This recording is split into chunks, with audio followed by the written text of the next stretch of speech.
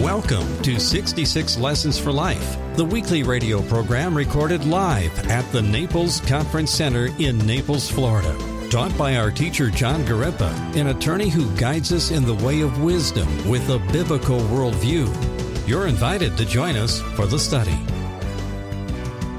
We are in Joshua chapter 6.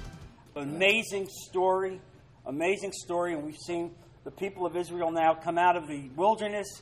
God has brought them across the Jordan River. They carried the ark. The river stopped. 3 million Jews migrated across the Jordan River, have now set up camp in the promised land that God had given Abraham, that we had talked about. And so there they are. And as we said, that if we were there and had a mighty army of several million people, that on day one we would have launched and attacked Jericho, because God had given us Jericho, and yet God said, no, that's not my plan for you. My plan for you is that I want all the adult males over 20 to be circumcised. I want you to celebrate the Passover, and I want you to eat for the first time the fruit of this land, since there's no need any longer for manna. 3 things. And so you see how God prepared them, and God spoke to them, whereas we as men would have a plan. Well, let's get together. Let's put a military plan together. God says, no. First things first, I want to see sanctification, repentance in your heart. I want to see circumcision, renew the covenant that I had with Abraham. And so there they are, effectively neutralized as an army. You can imagine circumcision out there in the middle of nowhere with flint knives. And obviously that army was not in a capacity to go forward and attack, I'm certain, for a couple of weeks for sure. But God didn't care. That's what God said we do. And there's a lesson in this, as we'll talk about later, how God says, not your ways, but my ways. And the whole idea of this is to waiting on God. We are men of God, praying and asking God for wisdom. And so now God lays out, and we believe it's Jesus Christ. It's a pre-incarnate appearance of Jesus Christ. As Joshua is reconnoitering Jericho, and he sees a soldier brandishing a sword, and he recognizes immediately that he's in the presence of God. And the Lord says to him, take off your sandals. The ground you are standing on is holy, which is the same words that God repeated to Moses a couple hundred years earlier. Take off your sandals. The ground you're standing on is holy. And so God appears again. Jesus Christ, I believe, appears and lays out the plan to Joshua, how they're going to take Jericho. I have given you this battle. This battle is won. This is how it's going to be done. And God then lays out the plan that they will march around the city of Jericho every day for 7 days. They will carry the Ark of the Covenant around the city. And we know that the city, from geological and archaeological studies, is about 8 or 9 acres. It probably took them about 45 minutes or so to traverse. Just think of this mob of people, 3 million people, with the ark. And God told them, I want silence. I don't want anybody to speak. I want you just to march around. And every day carrying the ark with the trumpets, the trumpets that would announce the festivals, the Jewish festivals, these trumpets blowing the horn and then marching once around the city. And they did it for 6 straight days. Didn't make sense. But this is what God told them to do. And this is what they did. Not saying a word, can you imagine? And you can just imagine what it must have been like for them as they marched. And these walls are up about 75 feet high. They're 4 feet thick. And I'm sure the people of Jericho were standing on top of the walls. And I'm sure they were not saying kindly things. I'm sure that in their language, the word loser probably was hurled down a few times, and probably a few more worse words, okay? As the world indicts. How dare you live that kind of a life? Who do you think you are? Trying to live a life like that. You think you're going to be helped by your God by marching around this wall? Are you kidding me? Honestly. And you see, there they go. 1 day, 2, 3, 4, 5, 6 days. And finally on the seventh day, God says, now this time, you're going to march 7 times around. 7 times. Now you can imagine what that had to be like. That's like 3 or 4 hours of marching silently around the city. And then you blow the horn and you shout, and the walls will come down. Really? Yeah, that's what I told you. That's what will happen. So turn to Joshua chapter 6, verse 15. On the 7th day, they got up at daybreak and marched around the city 7 times in the same manner, except that on that day they circled the city 7 times. The 7th time around, when the priests sounded the trumpet blast, Joshua commanded the people, shout, for the Lord has given you the city. The city and all that is in it are to be devoted to the Lord. Only Rahab the prostitute and all who are with her in her house shall be spared, because she hid the spies we sent. But keep away from the devoted things, so that you will not bring about your own destruction by taking any of them. That's critical. That will become critical as we study. That's a commandment that God gives. Keep away from the devoted things, the articles that God has told them to stay away from. Otherwise, you will make the camp of Israel liable to destruction and bring trouble on it. All the silver and gold and the articles of bronze and iron are sacred to the Lord and must go into his treasury. Verse 20. When the trumpet sounded, the people shouted, and at the sound of the trumpet, when the people gave a loud shout, the wall collapsed. So every man charged straight in, and they took the city. And I want to explain to you what that verbiage means. They marched straight in. It means that the wall came down totally at once.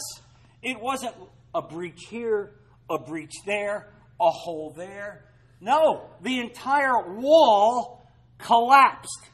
Can you imagine? So that effectively they all uniformly went in wherever they were. So it was not an attack through a one single breach, but it was a simultaneous attack now, walking over what was formerly a wall that is now debris. And the only part of the wall that stayed up was the part that held Rahab's house. Because you know her house was in the wall. So can you imagine? Here it is. Everything collapses except that part where Rahab is. And it's an amazing thing to see. And so when the trumpet sounded, the people shouted, and at the sound of the trumpet, when the people gave a loud shout, the wall collapsed, so every man charged straight in, and they took the city. They devoted the city to the Lord. That word means they wiped everybody out. Okay? And let's understand what's going on here. This is not the Jews acting in a vicious way, a warlike way. This is a theocracy, and the king has given his order, and the king is the creator of the universe, and the king has determined that the time of judgment is nigh, that he had waited years to see whether these people would repent, and they had not repented from their pagan ways. They were into child sacrifice. This was an evil people. And so now God was using the Jewish people to effectuate a judgment. Let's understand this. We don't see this anymore. There are no longer any theocracies. Israel was the sword of God. They devoted the city to the Lord and destroyed with the sword every living thing in it. Men and women, young and old, cattle, sheep, and donkeys. Now, I know some of you are going to say, I don't understand how God could do this. I don't understand it myself, but I bow to the sovereignty of God, recognizing that God saw some incredible, perpetual evil and had allowed those people time to repent from their evil ways, and they did not. And then God executes judgment, and you see this, God executing judgment, as he did it with Sodom and he did it with Gomorrah. And God does this periodically where he just wipes out the entire place, which is why we have to be so careful, really, even as how we live today. recognizing that we're not immune, that God could do this again. God could do this again. And it's important for us to understand this. Including the animals. Can you imagine? Including the animals. God did not want one bit of pollution of that culture to infect the Jewish people. Not one bit of that culture was to affect the Jewish people. That's how serious God is about his own people. And think about that as we live our lives and how you see your family live their lives when we call ourselves God's people. Verse 22, Joshua said to the two men who spied out the land, "Go into the prostitute's house and bring her out and all who belong to her in accordance with your oath to her." So the young men who had done the spying went in and brought out Rahab, her father and mother and brothers and all who belonged to her. They brought out her entire family and put them in a place outside the camp of Israel. Then they burned the whole city and everything in it. But they put the silver and gold and the articles of bronze and iron into the treasury of the Lord's house. But Joshua spared Rahab the prostitute with her family and all who belonged to her, because she hid the men Joshua had sent as spies to Jericho. And she lives among the Israelites to this day. At the time Joshua pronounced this solemn oath, "Cursed before the Lord is the man who undertakes to rebuild this city, Jericho." And so that curse remained for many, many hundreds of years. Archaeologists who have found what appears to be the remnants of that city say that you can find there, and you actually can see the evidence of debris of what a wall would be, and that it's actually almost like dust. It's not like in pieces. It's not like a breach. It's indicating when I studied this that there's an aspect of uniform destruction, and it had not really been rebuilt. Not really been rebuilt, although some people tried it. And so the other aspect of this is you see how God remains faithful to Rahab. And it's interesting, they say Rahab lives to this day among the Israelites. You know that Rahab is in the genealogical line of David and in the genealogical line of Jesus Christ. So what does that mean? It means God doesn't care about your past. So when people say to me, "Well, yeah, I'm not prepared to go to the Lord yet. I've got to clean up a lot of things in my life." And I hear people say that. That's a loser statement. That's a statement that's a loser statement, because what that means is you aren't getting to first base. You're going to clean up your life? Are you kidding me? You can't clean up your life. You have to come to Christ with the mess that you are and say, "God, I can't help myself. I need a Savior." And when you make that statement to God and reach your hand up to Him, He reaches 1,000,000 miles down and grabs you and pulls you out of the sin muck and mire of your life. And that's how you come to Christ. And that's what this woman did, Rahab, and how God honored her and forgave her and lifted her up. We don't have a past with God. God doesn't care about what you've done. Somebody recently said to me as I was endeavoring to get them some help and speak to them about the Lord, and this lady said, "Well, you might hear some bad things about my past." I said, "I don't care. Jesus doesn't care about your past."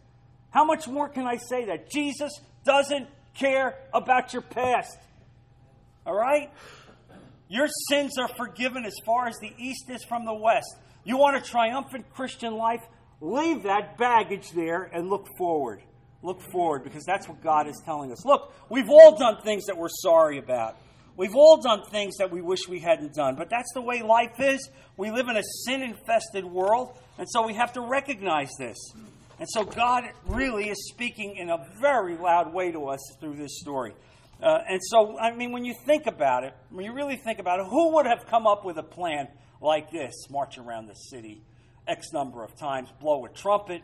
And none of us would have come up with a plan like this. Most of us would have sat there and said, "Are you kidding me? I'm not going to do this. This is stupid. I'm going to be abused. People are going to make fun of me. People are going to mock me if I do this." And yet you see through faith alone in Christ how God takes care of us. I want to say that to you. Faith alone in Christ, God will take care of you. And so even as you live your life now, and you're endeavoring to live the life of a Christian, and you're going to church, and you're involved in Bible studies, and you're involved in outreach, and yet you have friends that you're still friendly with, people that are not committed Christians, and they'll look at you and go, come on, really, what are you doing with these Bible studies? What are you trying to do? They don't understand. And I'm going to say this to you, that you need to endure and stay the course. Continue to do what God is touching you to do, because you are the priest of your home. You are leading your children. You are leading your grandchildren. And when you die, they will remember the life that you led in Christ. That's a big deal. That's a big deal. My father's been gone now 15 years, and I still remember. I still remember all the days that my father would take us. Even though he was tired, we'd go into church several times a week. I remember that. I remember the dedication, and it sticks with me. It's a legacy. It's a legacy that you can have with your children and with your grandchildren. I want to impress this upon you, that this is a big deal. And so you see, God had prepared the Jews to take Jericho. And it's amazing when you see this, how God said, I have given them. I have given you the city. That's what he says to you today. I have given you an abundant life. But you have to be within God. You have to be holy. You have to repent. You have to sanctify. All of these things that God wants to give you require that you are with him. A lot of us go this way. Oh, I wanted God, yet I got a lot of things I like to do on my own. I don't necessarily want to go down this path that you're leading me to do. I want to do it my way. It's not, I can go into the world, Lord. I can go into the world. It's not going to affect me. Oh, no, it's not going to affect you. No, you're the one person that can go into the world and not be affected. You're going to get holier. You're going to get holier, honestly. That's where you're going to be. And you see this, and you understand it. But God leads us through Jesus Christ in triumph. And there's a couple of words, a couple of verses that speak eloquently about this and who we are. Turn to 2 Corinthians chapter 2. 2 Corinthians chapter 2, verse 14. But thanks be to God who always leads us in triumphal procession in Christ, and through us spreads everywhere the fragrance of the knowledge of him. Wow. Leads us through a triumphal procession. I picked this verse because it reminds me of the procession of the Jewish people around Jericho as they were being led by Christ. And God is leading you today. And as he's leading you and giving you the life that he wants you to give, it says here that those of us who are being led by him spread everywhere the fragrance and knowledge of Jesus Christ. What does that mean? The fragrance and knowledge. It means this. It means you don't even know who you are affecting. Many of you are saying, oh, I can't preach. I'm not an evangelist. I can't speak to people. That's right. You can't. God maybe didn't give you that gift. But you are spreading the aroma of Christ to people who are looking at you and watching you live, not even recognizing that this is taking place. And where does this happen? It happens in a hospital room. In a hospital room. It happens at the golf club. It happens at breakfast. In so many different ways where you are, as a Christian, trying to serve God and lead a godly life that people are watching. When you get that diagnosis from the doctor, that's not a good diagnosis. And instead, you go, I give my life to you, God. Whatever it is, I accept. I submit. And nurses and doctors stand slack-jawed because they see the same people fall apart who are not with God, who don't have the promise that we do, and they see that.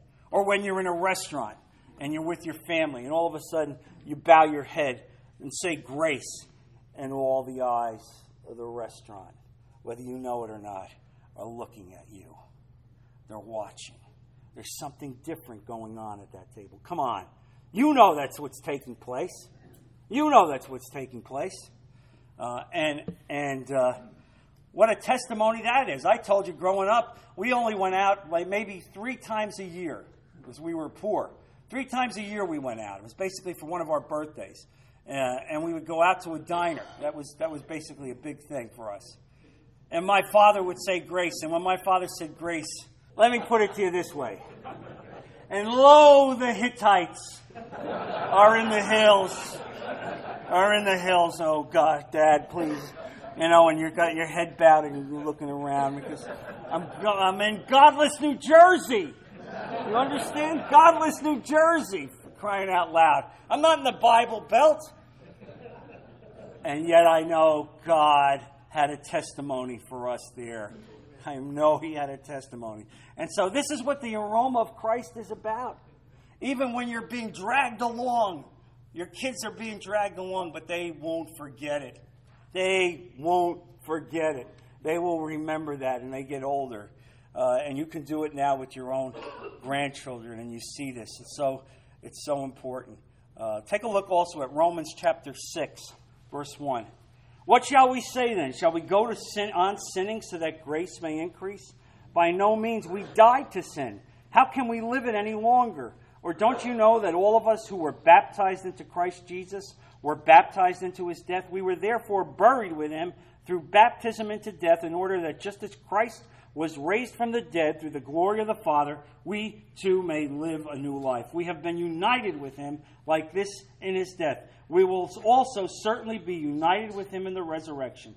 For we know that our old self was crucified with him, so that the body of sin might be done away with, that we should no longer be slaves to sin, because anyone who has died has been freed from sin. Amen? No longer be slaves to sin. No longer be handcuffed by sin. Yes. Are you going to sin? Yes. Are you going to fall? Yes. But you're going to get up. Because through the grace of God, he's with you. And he's going to restore you. And he's going to forgive you. And he's going to strengthen you. And these are going to be tests in your life. And you're going to see it. So look at these people, the Israelites. They spent 40 years paying for their sins and their waywardness in the desert. Did God punish them forever? No. He restored them. And now you see the whole the restoration is so incredible. And so as I read this and I study about how God promises them, this is his fight, he has delivered them, you would see that this battle plan would never again be formulated anywhere in Scripture. It would serve once and for all to teach Israel and God and people of all ages that we have human responsibilities in tearing down the strongholds in our life through the power of God and our faithfulness. I want to repeat that. This message is about tearing down the strongholds of your life. This is not just about us historically studying a city named Jericho. It's about your own Jerichos. And every one of us here has our own Jerichos. We all have issues, whether it's our love of our possessions, our unrealistic love of a family, putting people ahead of God, being in some ways legalistic in our religious expression. These all become strongholds. And what do I mean by strongholds? They're between you and God. You think of them first. It becomes your first love. And so you understand how God is demonstrating to us that in order to bring these strongholds down, through our faith in him, relying on Christ, as we sanctify our lives, he will deliver us. He will pull those strongholds down. And one of the things that we see here is the number 7 coming up. And 7 in Scripture is the sign of perfection. That wasn't, God just didn't say by accident 7 times. It wasn't just 7 being thrown around accidentally. That was a sign from God of perfection. As you know, the world and God's rest of the first 7 days of creation.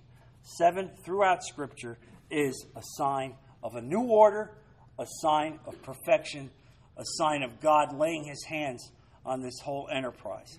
And so one of the things that we see as we understand and recognize that we have these strongholds, because we're studying the study of Jericho, but what are we going to take out of this today? when you walk out of here today, I want you to have something other than a theological study of the city of Jericho. I want you to understand what God has for you today. And what God is telling you today, that we have strongholds, and God has given us weapons to fight and pull down these strongholds. Turn to 2 Corinthians chapter 10. And this is important because every one of us has these issues in our lives. Verse 3. For though we live in the world, we do not wage war as the world does. The weapons we fight with are not the weapons of the world. On the contrary, they have divine power to demolish strongholds. We demolish arguments and every pretension that sets itself up against the knowledge of God, and we take captive every thought to make it obedient to Christ. Amen? We take captive every thought to make it obedient to Christ. What does that mean? It means that even as men of God, even as Christians, even as guys that are trying to serve God, we have thoughts that are not consistent with our walk. That's the way your mind works. That's the way the flesh works. Thoughts are going to come into your head. Well, what do you do when that happens? You make those thoughts captive to Jesus Christ. You say, God, please give me the grace of Jesus. Purge these thoughts. Purge these obsessions. I prayed for a brother that asked me to ask God to take certain obsessions away from him. That's the kind of prayer that God honors. That's exactly the kind of prayer. That's what you need to do when you know that these are the very strongholds in your life that you're fighting against. And so you raise them. So what does it mean? It means that the nature of the believer's weapons are the weapons of Christ that Jesus has given us. These are the weapons. That's the nature of what we have as believers. And we have it through prayer. We have it through faith and the truth that comes out of this book, the Bible. There's your weapons. You pray about it. You ask God for grace and strength. And then you read the Scripture and get confirmation as to how God wants you to live your life and fight these issues. And now the design and purpose of our weapons. These designed weapons are to tear down the strongholds that I spoke about. And the strongholds, again, are those things that relate to our human reasoning. You know that. You've got an intellect. Yes, I am very intelligent. I am well read. I am well educated. I really know how to run my life. I know how to make these decisions. Yes, Lord. When I go to church, yes, you're good in church. But once I walk into the world, when I go to work, Lord, that's me. That's my world. Or I would say, when I go to court. You know what I learned? I learned that if I live that kind of way, my life is a zero. Because if you honestly think that as a Christian, that you can separate your life into God's part and your part, well, let me clue you in. Your part has just collapsed the whole thing. It's collapsed the whole thing. There cannot be a your part. It's got to be constantly and totally God's part. And you see that as you understand the strongholds. Human reasoning or ideas. Values. Yes, values. Well, yes, I'm a humanist. I have humanistic ideas. And I hear people talking about this all the time. When I'll come across them, and they'll find out that I'm a Bible teacher, and then it'll all come up. Well, you don't really believe, do you? You don't really believe that there's just one way? That's really medieval. Really, you believe that all these people that are out there in India, to leper colonies or Africa, and that they're not Christians, that they're going to hell? Look, it's not what I believe. My beliefs are irrelevant. What does the Bible say? That's what you say. That's why, you know what? I'm not afraid to go on television. If I go on television, and this is one of the sad things, every time they pick some televangelist, and they would put him on Larry King, right? You remember. They put him on Larry King, and then inevitably the $60 question comes down. You don't believe that Jews are going to hell, do you? You don't believe that people that don't believe in Jesus are going to hell. And here's what you get. And then there's babbling. There's babbling. And effectually, at the end of the day, they've wrecked the testimony of Jesus Christ. Because they're politicians. Even as they tend to say they're televangelists, there is still some part of man that wants to be beloved. I want people to love me. And if I say you're going to hell, they will not love me. They will not love me. Listen, folks, I'm not interested in being loved. I'm not interested in being loved. I'm interested in serving God. And that's what you need to be. And here's the thing. It's not your opinion. Nobody spoke more about hell than Jesus Christ. Nobody. Over and over and over again. So when we say we believe that there is a place called hell, and we believe that despite everything God has done, including bankrupting heaven to keep us from going to that place, that we, because of these strongholds in our mind and in our heart, have decided we're going anyway, and we wind up there. Is that my opinion? Or is it because I've defied the Word of God? So I want you to be able to say to people, oh, it's not my opinion. My opinion's irrelevant. It's what I read in Scripture. And you see this. This is why we read the Bible. This is why we study the Bible. Because we need to know what God has said. And so you see this. Eventually, all these strongholds, at the end of the day, are set up by Satan. Make no mistake about it. Don't think it's, well, I have this problem in my mind. It's Satan. All right? Or these values. It's Satan. Or the obsessions that you have. These are satanic, demonic obstacles. Satan knows you. He knows your weaknesses. And he's very adept at setting up these strongholds in order to get you to trip and fall. And we want to be able to tell you how not to have that happen. How to be able to be strong. And so as you see this picture is going around Jericho, you see the use of the blaring trumpets, also adding a spiritual tone. These were trumpets that were only used to announce religious feasts. That's all that they were used for. And so what does it mean? It means that God was announcing, I am walking here.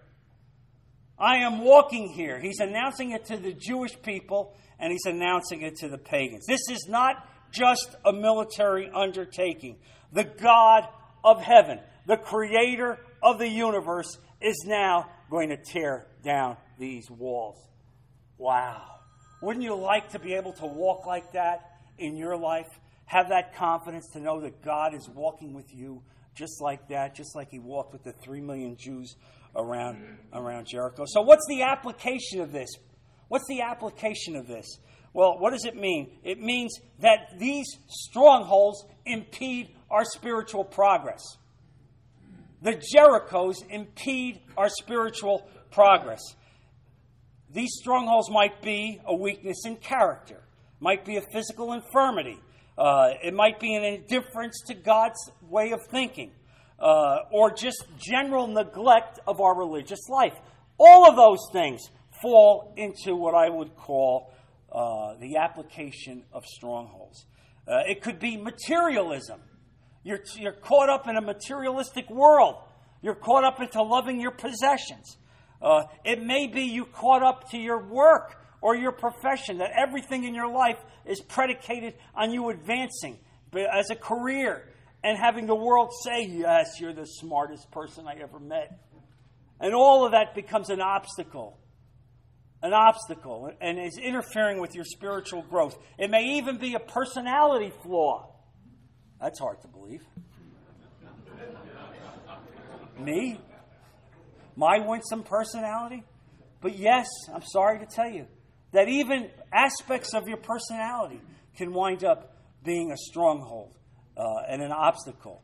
And that we have to understand that the only way you will live a victorious Christian life is when you submit yourself to God, when you adopt the plan of God in your life, when you march around Jericho 7 times, even when it makes no sense, and then you give God the victory.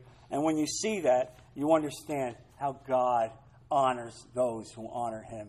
What a story this is. What a story. And then in verse 18 of that chapter, you see God making this strict command. But as for you, only keep yourselves from the things under the ban, lest you covet them and take some of the things under the ban, so you would make the camp of Israel accursed and bring trouble on it. But all the silver and gold and articles of bronze and iron are holy to the Lord. They shall go into the treasury of the Lord. Now, let me ask you a question. That's pretty simple, isn't it? There's no confusion. You understand what's meant there. Don't touch what I told you not to touch. And what happens? You know what's going to happen in the next chapter. I gave you the outline. One of the Israelites is going to steal. And as a result of that, there's going to be an incredible failure. Defeat is going to come. The entire country is going to be defeated because of the moral failure of one man. What does it mean? It means that in your life, be careful of violating the Lord's commandment. You know what God wants. You know what it means to live a godly life. You know that. Turn to 1 Samuel chapter 15, verse 22. And this is Samuel replying to Saul now, who has violated God's command about destroying everything and instead decided to keep some of the plunder for himself. He thought he would use it for the worship of God. Yeah. And now Samuel is basically sticking his finger into Saul. Verse 22. But Samuel replied, does the Lord delight in burnt offerings and sacrifices as much in obeying the voice of the Lord? To obey is better than sacrifice, and to heed is better than the fat of rams. For rebellion is like the sin of divination, and arrogance like the evil of idolatry. Because you have rejected the word of the Lord, he has rejected you as king. Oh, wow. Wow. Are you kidding me? This is what happens when you don't listen to what God has commanded, when you adopt sin, when you follow a life that's not consistent with what God wants for you. Don't say, well, I'm still going to church. Oh, yeah, I'm going to church. I'm still a deacon. I'm still an usher. God doesn't care about those rituals. He cares about your heart. Are you living the life that God wants you to live? I want to see the heart. To obey is better than sacrifice. Now, this is such a poignant scriptural citation that somebody else referred to it. Turn to Matthew chapter 9. And that's what we do when we try to teach. We tie the Old Testament to the New Testament to show you there's one book. Jesus constantly cited Scripture. Constantly. Matthew chapter 9, verse 13. But speaking to the Pharisees, Jesus says as follows, but go and learn what this means. I desire mercy, not sacrifice. For I have not come to call the righteous, but sinners. What does it mean? It means God is not looking at your religious practices. Your religious practices aren't going to get you to heaven. Your religious practices are not going to engage you with God. It's your heart. Where's your heart? Have you given God your heart? Is your heart circumcised? Why do you think God declared that the Jewish people had to be circumcised right there on the banks of the Jordan River? Because it was that act of circumcision which went back hundreds of years to the covenant of Abraham, which said, you are my people. You are with me. We are one. You understand that? God looks at your heart. I'm not interested in your religious practices. I'm not interested in your rituals. I'm interested in your heart. And so you see this. And so one of the things that we see here is as God lays out his plan and gives them the instructions, we see that God is telling them that they had to have faith. This is what I'm telling you. You need to have faith. And I spoke about this yesterday, where Jesus said this at the tomb of Lazarus, right before he raises Lazarus from the dead. And Martha, Lazarus' sister, who, a good woman, and several verses earlier says, yes, Lord, you are Jesus, the Messiah, the Son of God. Fast forward 4 verses. Jesus, move away the stone. Martha, oh no, don't do that. He's been in there for 4 days. He stinketh by now. Wait a minute. Didn't you just say I was the Son of God? Didn't you just say that 4 verses earlier? And now you don't want me to roll the stone away? Because why? Because I'm not powerful enough as God to raise someone from the dead? And that's where Jesus said that for us, believing is seeing. Believing is seeing. Not what we normally say, right? What do we normally say? Seeing is believing, right? You know, somebody tries to sell you a bridge, you know, and another human being. And what do we say? Well, seeing is believing, you know? No.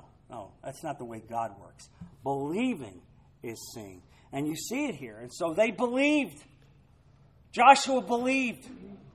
They had faith. The people of Israel had faith. And in that faith, God honored their faith. And look at Hebrews chapter 11. Look at that. Hebrews chapter 11. This is the great faith chapter. The great faith chapter in which the writer gives all the great people of Israel that had had faith over the years. And look at verse 30. By faith, the walls of Jericho fell after the people had marched around them for 7 days. By faith. And then look at verse 31. By faith, the prostitute Rahab, because she welcomed the spies, was not killed with those who were disobedient. You want to have a triumphant life? You want to be consistent with God? You want God to bless you? You want to have the abundance that God has promised you? You want to have peace that God has promised you? Well, you have to have faith that God is honoring your prayers. Believing is seeing. And look also, right after this chapter, the first verse of chapter 12, we see all the great leaders of faith, all the great patriarchs who exhibited faith and were honored by God because of their faith. And then look at the first verse in verse 12. Therefore, since we are surrounded by such a great cloud of witnesses, let us throw off everything that hinders and the sin that so easily entangles, and let us run with perseverance the race marked out for us. Perseverance. The Jews persevered. Day 2, day 3, day 4, day 5. No wall falling. It's not happening. You losers. You losers. Day 6, persevering, following God, having faith. Day 7, 7 times, 7 times, 7 times, persevering, enduring by faith, knowing that God will honor you. God will answer your prayer. Believing is seeing. Shouting, and the wall comes down. And the wall comes down. And the wall's going to come down in your lives. The strongholds are going to come down in your lives. You live this kind of life. You appropriate these words to your life. You make this commitment to be with God. God will be with you. Let's close in prayer. Heavenly Father, Lord Jesus, I thank you for the words that you've given us, Father. They resonate so loudly with us as we see what faith is about and how we are to live that kind of holy life, Lord, and to stay close to the cross and have Christ proceed ahead of us in every aspect of our life so that we can pull down these strongholds in every possible way. Thank you for these men, Lord. Protect them. Bring them back safely to continue the study of your word. We put all of this in Jesus' precious name. Amen. God bless you. Thank you for listening to 66 Lessons for Life, the men's Bible study taught by John Garippa and recorded live at the Naples Conference Center in Naples, Florida. The fear of the Lord is the beginning of wisdom, and knowledge of the Holy One is understanding, so that you, the man of God, would be thoroughly equipped for every good work. For more information about the program or attending the Naples Men's Bible Study at the Naples Conference Center, go to our website at 66lessonsforlife.com.